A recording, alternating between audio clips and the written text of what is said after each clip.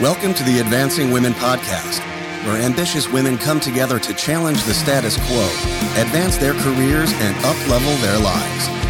The Advancing Women podcast is hosted by gender equity expert and executive coach, Dr. Kimberly D. Simone.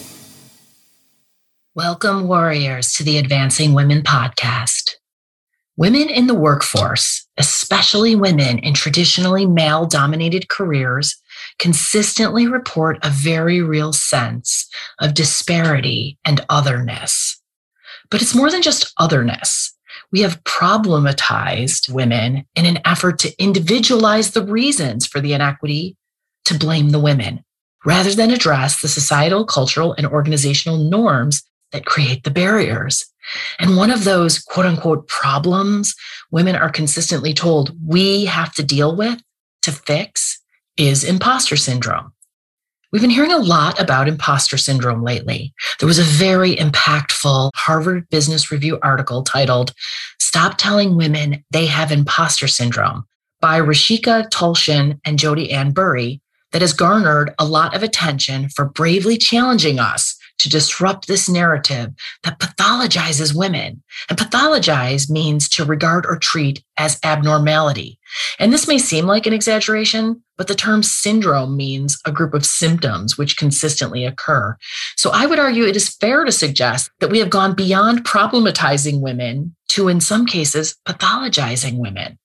And this happens in part because of the lack of context in the discussion of imposter syndrome.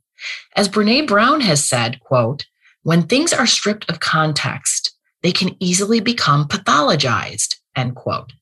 And too often, the environmental and structural piece is missing context, and this plays a vital role. In a recent study titled "Imposter Syndrome for Women in Male-Dominated Careers," the author says, quote, "Context can play a vital role in exacerbating imposter syndrome, because as people look to determine what characteristics make an authentic professional, they tend to compare themselves to those deemed authenticated."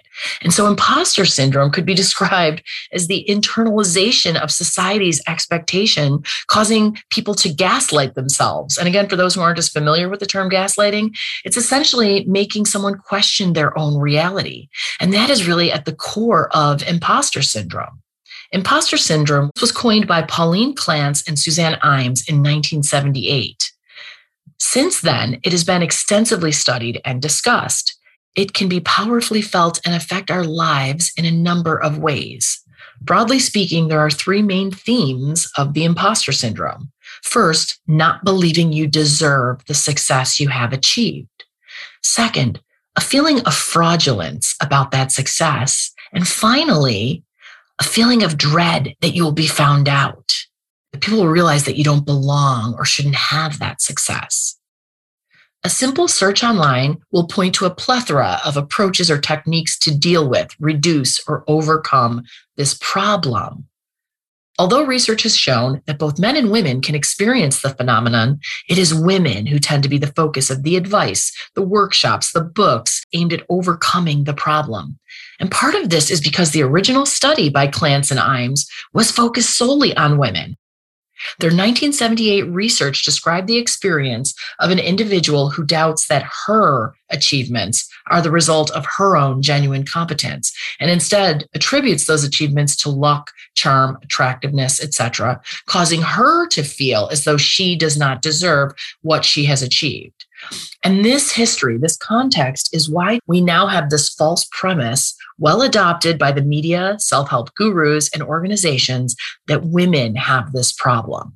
It is unfair to make this a woman problem, but we do need to consider how women and persons of color disproportionately experience the many workforce biases that have contributed to the problem.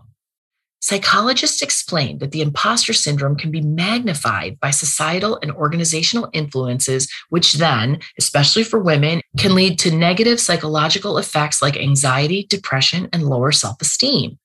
We are constantly pressured with this false premise aimed at fixing women, which is why Tulshin and Berry's Harvard Business Review article, "Stop Telling Women They Have Imposter Syndrome," is so powerful.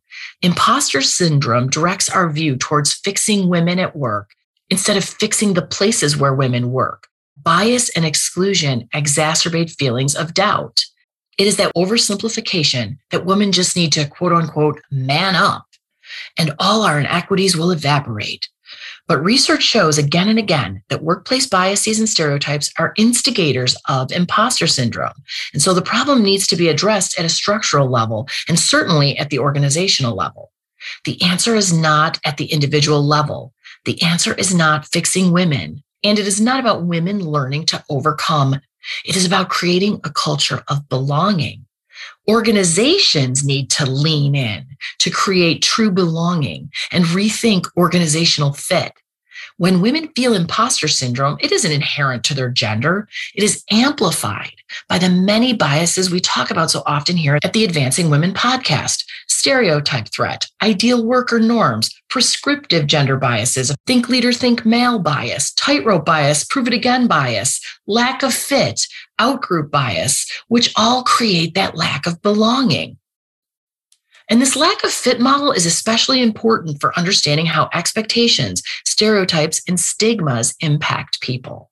Psychologists define lack of fit as perceived incongruity in the matchup between the perception of attributes an individual brings to the work setting and the perception of the job requirements. And if the two categories match well and are considered a good fit, then success is expected. But if the fit does not match up well, then failure is expected. This, of course, benefits the existing power structure in terms of expectation. Incongruity between the attributes of a person and the perceived nature of the requirements for the job may result in occupational gender bias. So, for example, plentiful research shows that women are less likely to be considered good fits than identically qualified men for management roles and leadership positions.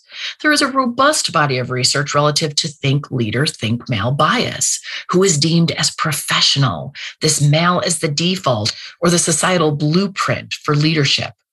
Gender bias rooted in the interpretations of who the expert is, or at least who the expert should be, along with the assumptions of which gender is more competent. It has been shown through research that the male vantage point is often seen as the default in relation to expertise or what is considered the ideal or the norm. Stereotype threat describes the vulnerability, pressure, or concern a member of a stigmatized group experiences when faced with the possibility of confirming or being judged by a negative stereotype that exists about their group. And women report this consistently. If I cry, I'm going to be considered weak. If I present as assertive or powerful, I'll be seen as lacking in social skills. The prescriptive stereotypes generally assigned to women equate success with the expectation that she be nice, communal, helpful, modest, interpersonally sensitive, and a good team player. Successful men, conversely, are stereotypically described as competent, direct, assertive, competitive, ambitious, and leaders. There's tightrope and prove it again biases, which are the two most common biases experienced by women who report feeling imposter syndrome. Having to prove competence over and over as a result of your competence being questioned over and over impacts this feeling of imposter syndrome. And of course, tightrope bias is that exhausting balance of being seen as competent, being respected, being considered for leadership roles, while also attempting to be seen as nice and likable. And it was exemplified so well by Tina Fey and Amy Poehler on their Saturday Night Live skit, where they joked about what the media said about Hillary Clinton versus Sarah Palin. The media messaging of one competent but unlikable, and the other likable but incompetent. This is that double bind. And Tina Fey said it perfectly in her best-selling book, Bossy Pants, referencing Sarah Palin and Hillary Clinton, where she said, quote, "In real life, these women experienced different sides of the same sexism coin. People who didn't like Hillary called her a ball buster. People who didn't like Sarah called her Caribou Barbie. People attempted to marginalize these women based on their gender. As Joan Williams, who coined the term tightrope bias, notes, the messaging is so mixed, you can't win either way." And Williams references Stanford sociologist Shelley Carell, who said in an interview for the book, quote, "You have to have influence. You have to get other people to be able to go along with your ideas. You need to gain access to informal information. And you have to do all this while avoiding being threatening, not upsetting the hierarchy, and create that sense you fit in the organization, end quote. The invisible rules we have to follow can be in conflict with the behaviors that present as confident and competent. If women play the stereotypical, quote unquote, female role, more communal and consensus building, looking out for the team, they are often considered to be weak or not right for leadership.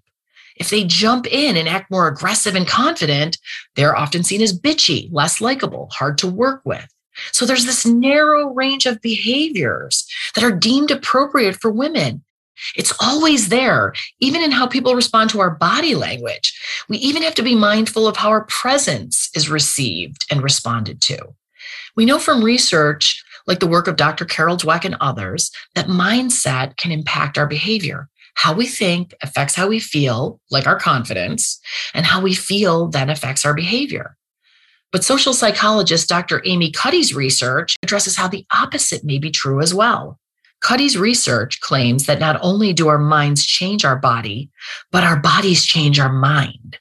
Cuddy's research found that there are actually hormonal changes that can be relevant to our behavior because our bodies can change our mind. So if we feel, because of the environment around us, that we have to be smaller or less aggressive, we may physically do so. And this can impact not only how we are perceived or viewed externally, but importantly, as it relates to imposter syndrome, it can impact how we talk to ourselves, how we feel about ourselves. So as women, we're socialized to present less powerfully, lest we experience the double-bind backlash of our presenting in a power position as women, which is often considered distasteful. Cuddy asserts that power poses and power positions, when done over and over again, can change our minds and thus make us feel more confident. Not so much fake it till you make it, but as she says, fake it until you feel it, until you are it. And so we have this disconnect, right? We have a workforce culture that demands women and persons of color assimilate and act more like the existing power structure, while simultaneously scorning them when they present contrary to stereotypical expectations. And when this contributes to imposter syndrome, we are expected to self-help, workshop, or professionally develop our way out of feeling this imposter syndrome. This may be the biggest gaslighting of all time. We talk about adapting as a very positive character trait. And of course, we all need to a degree to adapt, meaning really to adjust to our environment. But when we consider this within the context of gender bias and power structures, it can mean underrepresented groups need to adapt to the existing power structure and to assimilate or resemble the status quo to fit in. And it's such a dysfunctional win-lose paradigm. Be more like this, adapt. Then when you feel like an imposter, go fix your imposter syndrome. And with current diversity initiatives, we're hearing more and more seemingly well-meaning language that can exacerbate the problem. I'm talking about the welcoming of underrepresented groups to bring their authentic selves to the workforce. On one hand, we hear about the importance of adaptability, but on the other hand, that we should be our authentic selves. And it's a trap that women and persons of color have fallen into, only to realize that the last thing we should bring to the workforce is our authentic selves. And growing evidence suggests that when we hear just be yourself or bring your authentic self, we don't believe it. We can't believe what organizations say because we see what they do. We see what happens, the consequences of letting our guard down. And Burry, who co-authored the Harvard Business Review article I referenced, articulates this bias pattern brilliantly in her incredibly popular TEDx talk, The Myth of Bringing Your Authentic Self to Work, which if you haven't listened to, you should absolutely listen to it. It is 15 minutes. You definitely won't regret spending. As a woman of color, Burry expresses the anxiety, upset, and bewilderment that comes from answering the call for authenticity at work, the call for passionate people with diverse, fresh perspectives who challenge old ways of thinking. But then too often, that same workplace culture fails to support that requested authenticity. And so women, and especially women of color, learn quickly that being authentic, as requested, is a road to backlash, lack of fit, fewer opportunities, and long-term damage to their professional capital. We learn that people-pleasing Getting in line with the existing power structure is actually the real expectation. And recent research from the Hastings Women's Law Journal confirms that women feel the demand for conformity rather than authenticity. That women, and especially women of color, conceal their genuine ideas and opinions, choosing instead to voice only those that they believe will receive positive responses from their audience. Of course, this can impact feeling imposter syndrome when people attempt to give people what they want to please the existing power, the answers that they believe these people want to hear. Acting as people pleasers, it creates feeling inauthentic. And this inauthenticity is seen as the price we pay to gain the approval of the in-group. This, again, is the role of socialization, both the gender socialization that happens over our lifetime, but also the workplace socialization necessary to fit in, to belong. As long as men are seen as the default in terms of holding those top positions of power, pay, prestige, and impact in organizations, as the data shows is indisputably the case, they are the in-group. And for too long, the best practice advice to solve this is to have women adapt and figure out how to belong. And of course, this isn't working because it individualizes a structural problem. The answer is organizations creating a culture of belonging, not individualizing this as a woman problem. Homophily is a concept in sociology describing the tendency of individuals to associate and bond with similar others. It's the idea that birds of a feather flock together. And this is partly why the advice to bring our authentic self favors the existing power structure, the existing norm, those birds of a feather. We are meant to assimilate because bringing our authentic self is realistically likely to make the in-group less comfortable, to make them think differently, to make them change, and change is uncomfortable. And making the in-group uncomfortable has negative consequences. They often don't like you as much, they don't want to work with you as much, and they think you are less than, that you somehow don't belong, that you don't fit. And so, my manifest statement this week, the key takeaway is this. We have to interrupt the false narrative that we as women have to fix our imposter syndrome, that we are somehow holding ourselves back, that our lack of confidence is holding us back. We must end the problematizing and pathologizing of women. The man up and be more confident, oversimplified advice that is saturated in bias and only further exacerbates the inequity and the problematic consequences of the inequity. This advice, as Barry states in her TED Talk, is really about historically underrepresented individuals being expected to, quote, contort ourselves into this caricature of what some call professionalism, end quote. It is really just male-centered work ethos, the expectation to, as Barry says, meet the standards that meet the comforts of those who hold social and institutional power. As Tolshian and Burry explain in their Harvard Business Review article, quote, the answer to overcoming imposter syndrome is not to fix individuals, but to create an environment that fosters a variety of leadership styles and in which diverse racial, ethnic, and gender identities are seen as just as professional as the current model, end quote. In short, more focus on fixing the structures and organizational inequities, less focus on fixing the women. For more resources, you can visit my website, www.advancingwomenpodcast.com, and connect on Instagram at advancingwomenpodcast. I love getting your feedback, so please email me at drdsimone@advancingwomenpodcast.com. I just want to thank Joe Jacobs, the audio warrior who wrote the music for this podcast, and a huge thanks to Heather Harris, the creative warrior who designed the Advancing Women podcast logo. And thanks to all of you for joining me here today.